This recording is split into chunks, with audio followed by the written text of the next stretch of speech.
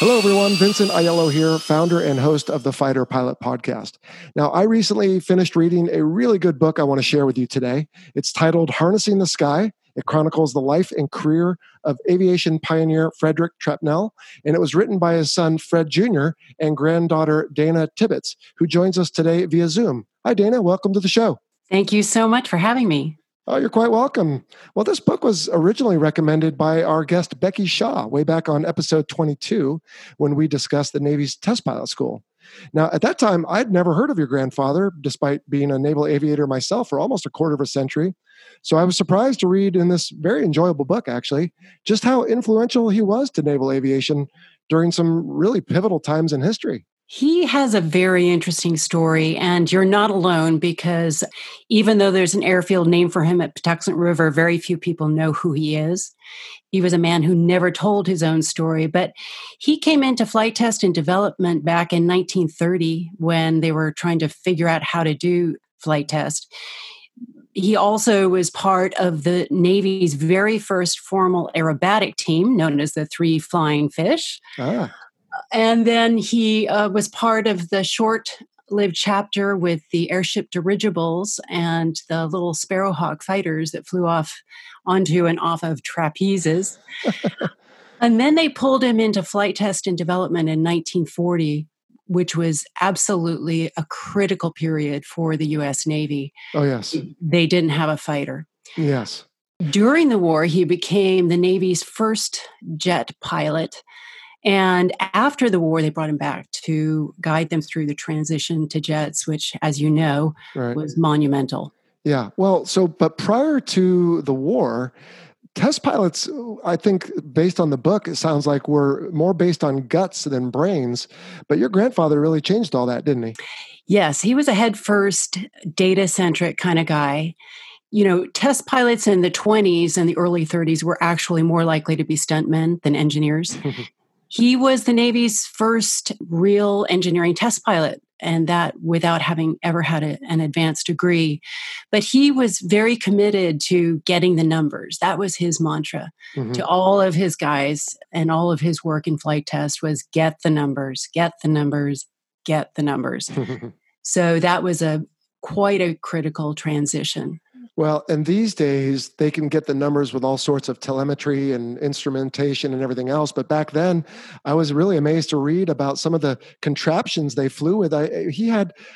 You probably remember it better because you wrote it, but I just read that there was some different wires and pulleys, and he would pull back and there was like a weight. And so he would read how much pressure it took. You know what they used? They used fish scales, an old fashioned set of fish scales with a measuring tape.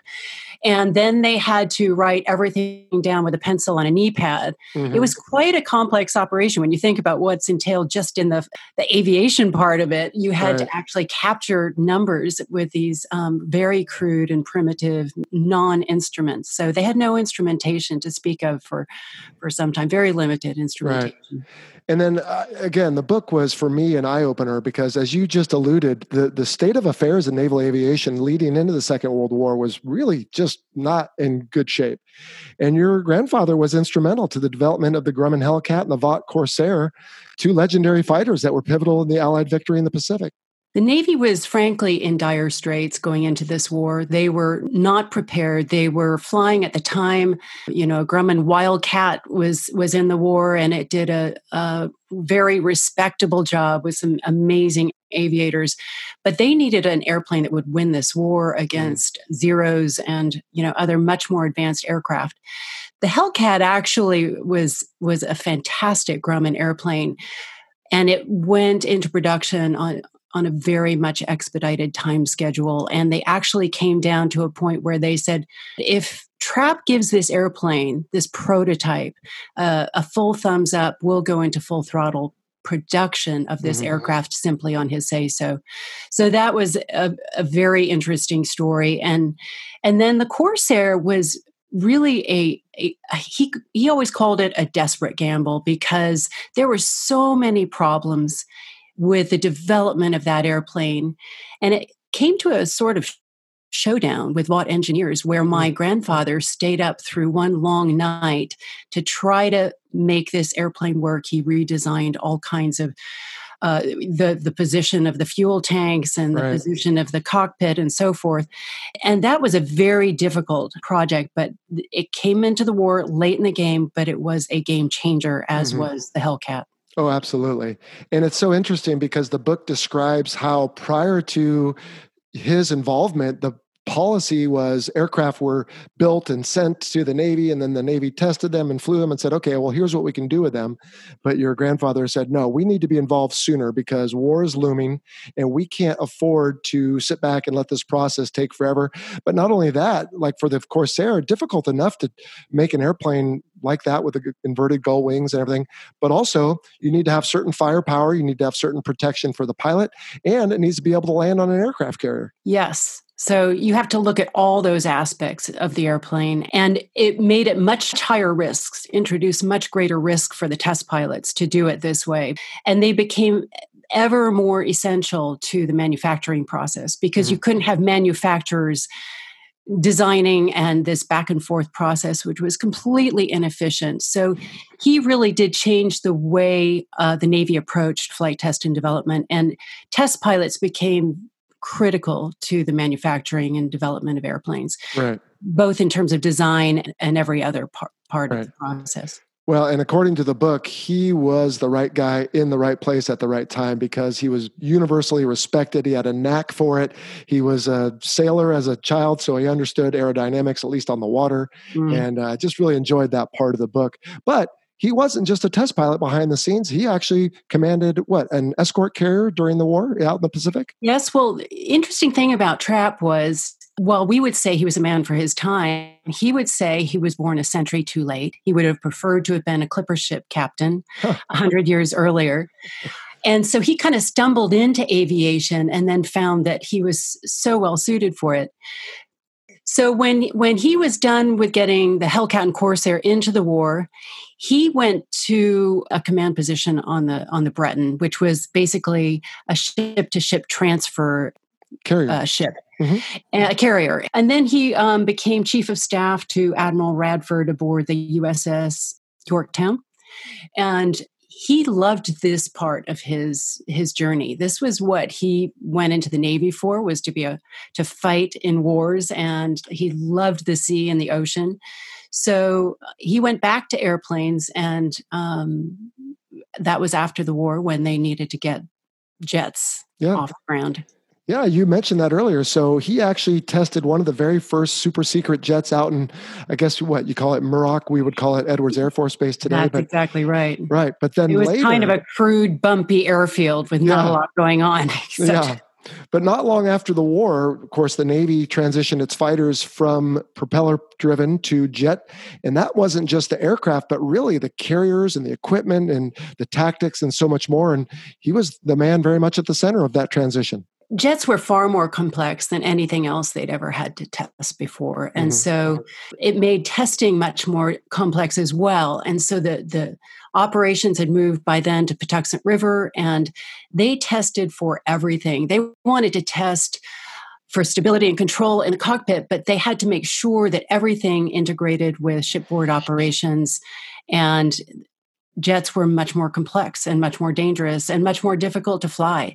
So they had to test a myriad of factors that they'd never had to consider before. Right. Well, he was the man for the job. In fact, he created quite a legacy, including becoming one of the founders of the Navy's formal test pilot school that still thrives today. But your book describes him as a really understated gentleman. He didn't seek a lot of glory. Do you think that has anything to do with why he's not maybe more well-known in naval aviation? There are a number of reasons for that. He was part of that generation of flyers who really didn't seek a lot of accolade, admiration. He really was not a showboater, and he never, ever talked about it, even when my father would try to persuade him to tell the stories, and he didn't want to talk about it. Once he left the Navy, he moved on with his life, and he never really looked back. I think it wasn't until we were out on the ocean and saw the F-14s flying out of Miramar that I could see this look in his eye that was yearning for something he probably would have enjoyed very much. But people don't know his story, but now I think there's a little bit more understanding and an eagerness to know what this man did and how he did it, because it was a completely different era than we have today. Yeah. Well, and I think he's probably responsible for the era we have today, because a lot of the decisions, a lot of the policies, the test pilot school itself were all pivotal to put us where we are today. Yes. Well, Vice Admiral Don Engen, who was chief of the FAA and designated director of the Smithsonian, had spoken of him many years after not only his retirement, but after his death, as the godfather of modern naval aviation because of his impact on carrier operations as well as aircraft test and development. Oh, well, I can't say enough about this book. I really did enjoy it. I think the listeners will as well. If you are into naval aviation history during World War II and the turbulent transition to jets, you really owe it to yourself to check out this great book. It's called Harnessing the Sky. It's by Dana and her father. But you may want to wait a few days, because beginning today, Saturday, May 16th, we're going to hold a giveaway where 3 lucky winners will receive this book for free. But Dana, it's not just a regular copy, is it? We've got these copies signed by both authors, my father and myself, and we would be delighted to have you read one of them. Oh, I think the listeners will really enjoy it. So you can check the Fighter Pilot Podcast Facebook page and our other social media platforms for information on the giveaway and how to sign up for it. It is free. 2 winners will be chosen from the primary giveaway. We'll run that through a website called King Sumo. And then a 3rd winner will be selected from our exclusive Patreon show supporters. So if you'd like to join them, you can head on over to patreon.com and search for the Fighter Pilot Podcast. A giveaway winners will be announced Tuesday, May 19th. If you don't win or you can't wait for a copy, you can always head over to thefighterpilotpodcast.com, go to the literature section of our shop page, and click the link there to purchase Harnessing the Sky through our Amazon link. It costs you nothing extra, but provides your favorite podcast a little affiliate revenue with each purchase. Again, I really enjoyed this book. I highly recommend adding it to your aviation library. And Dana, what else did I miss about it? Well, I would only add that he was recently inducted into the International Air and Space Hall of Honor. And I think it's just a terrific story. I look forward to hearing from your readers how they feel about it. Oh, for sure. Now, you do a bit of speaking about it too, right? Weren't you a guest at a museum some time ago? And there's a video? I have done presentations, not in a while, but the one I would recommend that people who want the Cliff Notes version of this story would be the CAF SoCal link, which you can find online, to Harnessing the Sky. And that was a presentation given in their very wonderful museum right here in Southern California.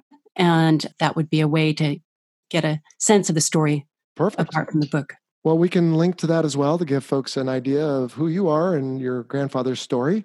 And again, I really enjoyed the book more so than I expected. And I don't mean that to be an insult. I just thought it was going to be a lot of technical stuff. But I really did enjoy the story of his life and the other exploits. He went on to command the USS Yorktown. Is that right? He actually went on to the Coral Sea yes, and then he was made an admiral after that. Okay, that's great. Well, again, the book is called Harnessing the Sky. And Dana, thanks so much. My pleasure. Thank you.